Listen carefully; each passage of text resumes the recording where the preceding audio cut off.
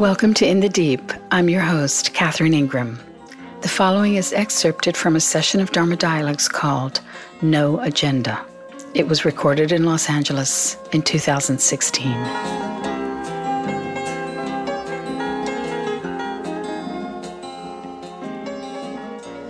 When we're quiet inside, there's a quality of listening that is very different than when we are noisy inside or when we have any kind of agenda with someone. So, for instance, when you're in conversation and you have something you want, either from the conversation or from the person, there's a way in which you're always thinking about what you're going to say, what you're going to get across. And frankly, in corporate culture, that's very much a training, right? Getting your point across, getting your talking points out. You're looking for the opportunity. It's all based in acquisition of some sort.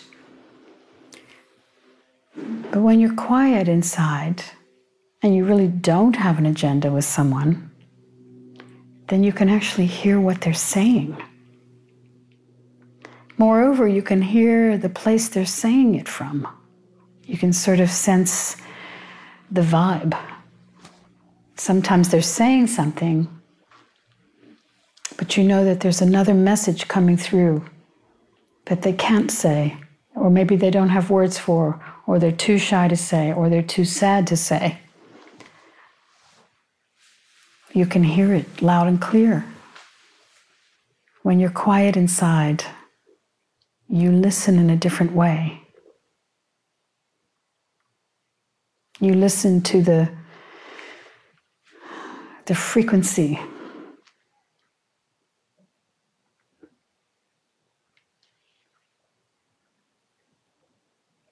And we all know the difference on both sides, don't we? We know the difference when we're with someone and we have the sense that they're just not hearing us because there's such an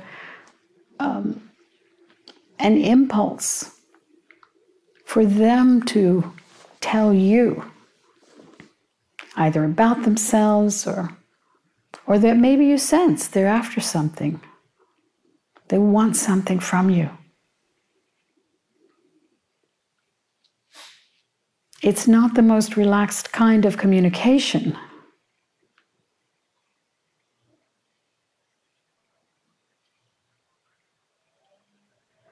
And often it's not even communication. The communication isn't even really happening. Someone I know, she leads workshops. It happens in her workshops, and actually it has happened in my sessions over the many, many years. Someone will raise their hand and say, well, when you said such and such, right? When in fact, you said no such thing. Even in the same evening, right? They're quoting you, having said something you never said. Or they're quoting it absolutely incorrectly, backward, opposite. Now, this person that I know, what she does in those instances is she makes this very harsh point to the person. She plays back the tape. She plays back the thing that they're approximating or not even getting close to. She plays it back.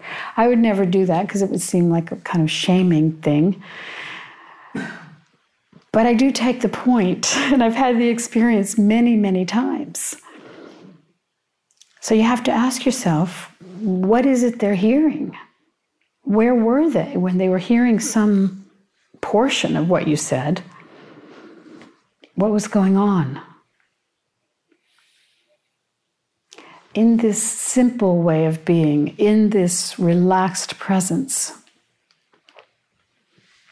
the fidelity of what information is coming in, whether it's from someone speaking or, a dog passing on the street or a feeling on the promenade or anywhere you are, there's a clear fidelity because your senses are open and clear. and they're taking in the information accurately. It's a kind of wakeful intelligence. It's not based in IQ, but it's nevertheless a very strong kind of intelligence.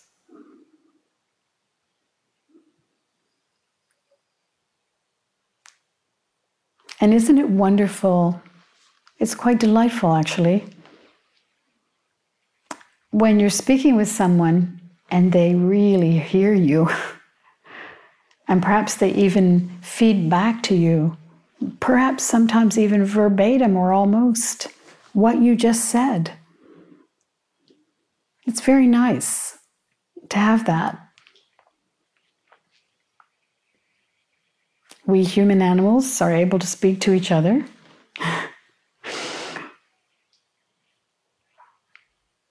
It's a great advantage we have. In fact, some people propose that language was the primordial cause for the rapid evolution of humans. Why we have become such great tool makers and all that we do. Not sure it's going to really work out that well for us, but nevertheless, it certainly worked out for a very long time. We've had a great agency over our natural world, and that's because some speculate that not only might you be a good tool maker, but you have the ability, and your friend has the ability to compare notes and say, well, let's try it this way, or I'm doing it this way, why don't you try it that way? And so on. Language was an incredible gift that we happen to have. But now we're talking about a very nuanced kind of communication with each other. A communication of the heart, whereby you're sitting quite still inside. It's not that thoughts don't go through, but that you're really not moving from an agenda with someone. And that is a great sweetness with anyone you're with. And sometimes you can feel as an agenda arises, and you can feel the nervousness that comes with it and the strain of it. I would say, okay, that happens to us, but just notice it and don't buy it. Let it pass through.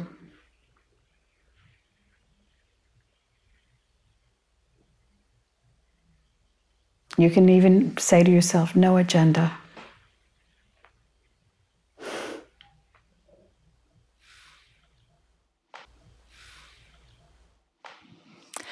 I have had experiences of not having an agenda and really listening, and it's really actually quite nice because often I do have an agenda, but I'm wondering when I'm hearing something that to me is like stressful, or like this person is telling me something that's going on that possibly, is like a parenting style or a behavior that they're doing that's really a concern to me. For me to have no agenda, it's like it kind of rises up in me that I want to say something. And at the same time, that person needs to be heard and acknowledged and things like that. So I'm kind of wondering what to do with that. To say something, to not say something, to just let that be, to wait for them to ask me. I'd say it's sort of case by case, in that, of course, in communication, you can be sitting with no real agenda, and yet in the course of conversations, speak your mind or or offer advice if you have a sense that that's what they're asking for, right? But you can actually be sitting without any particular agenda for things to go a certain way, right? To go your way, or that you're trying to get the situation to bend to your will. So sure, of course, it's always very delicate giving advice if, in fact, they didn't ask for it,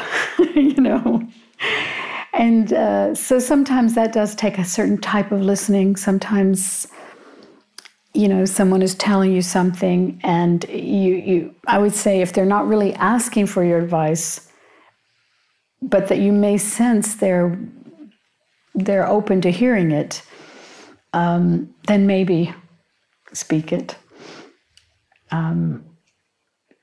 It gets very tricky, though, if you're offering advice that they really didn't ask for and don't particularly want.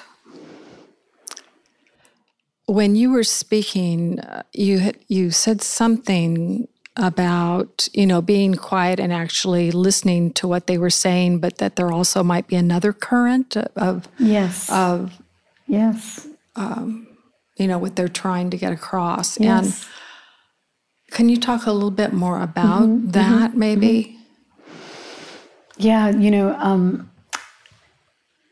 I interviewed Thich Nhat Hanh a few times over the many years, and the first time I interviewed him was in, I think, 1982, maybe. And in that interview, he said something that I was so struck by. He said he was friends with Martin Luther King Jr. Did you know that? They were friends. And in fact, Thich Nhat Hanh had been probably the primary person who had made Martin Luther King Jr. aware of what was going on in Vietnam.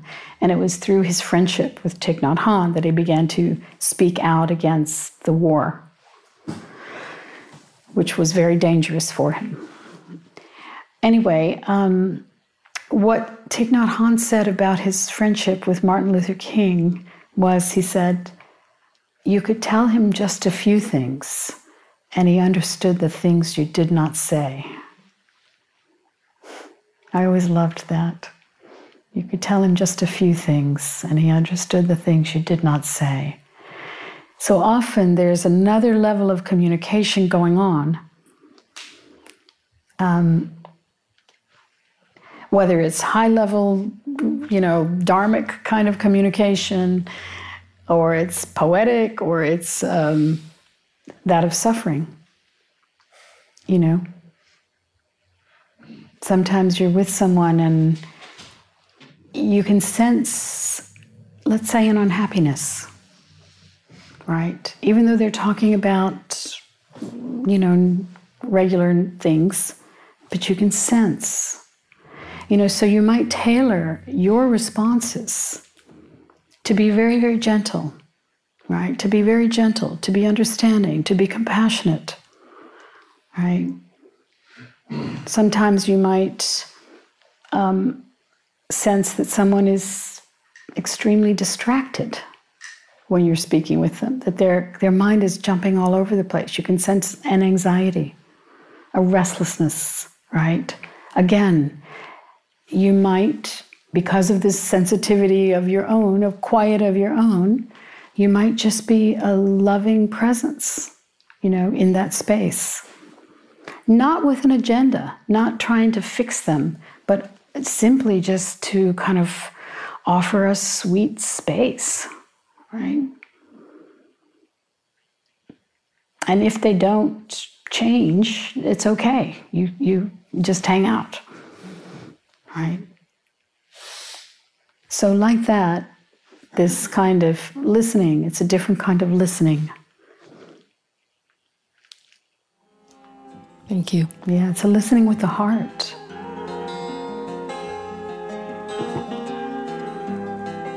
This has been In the Deep.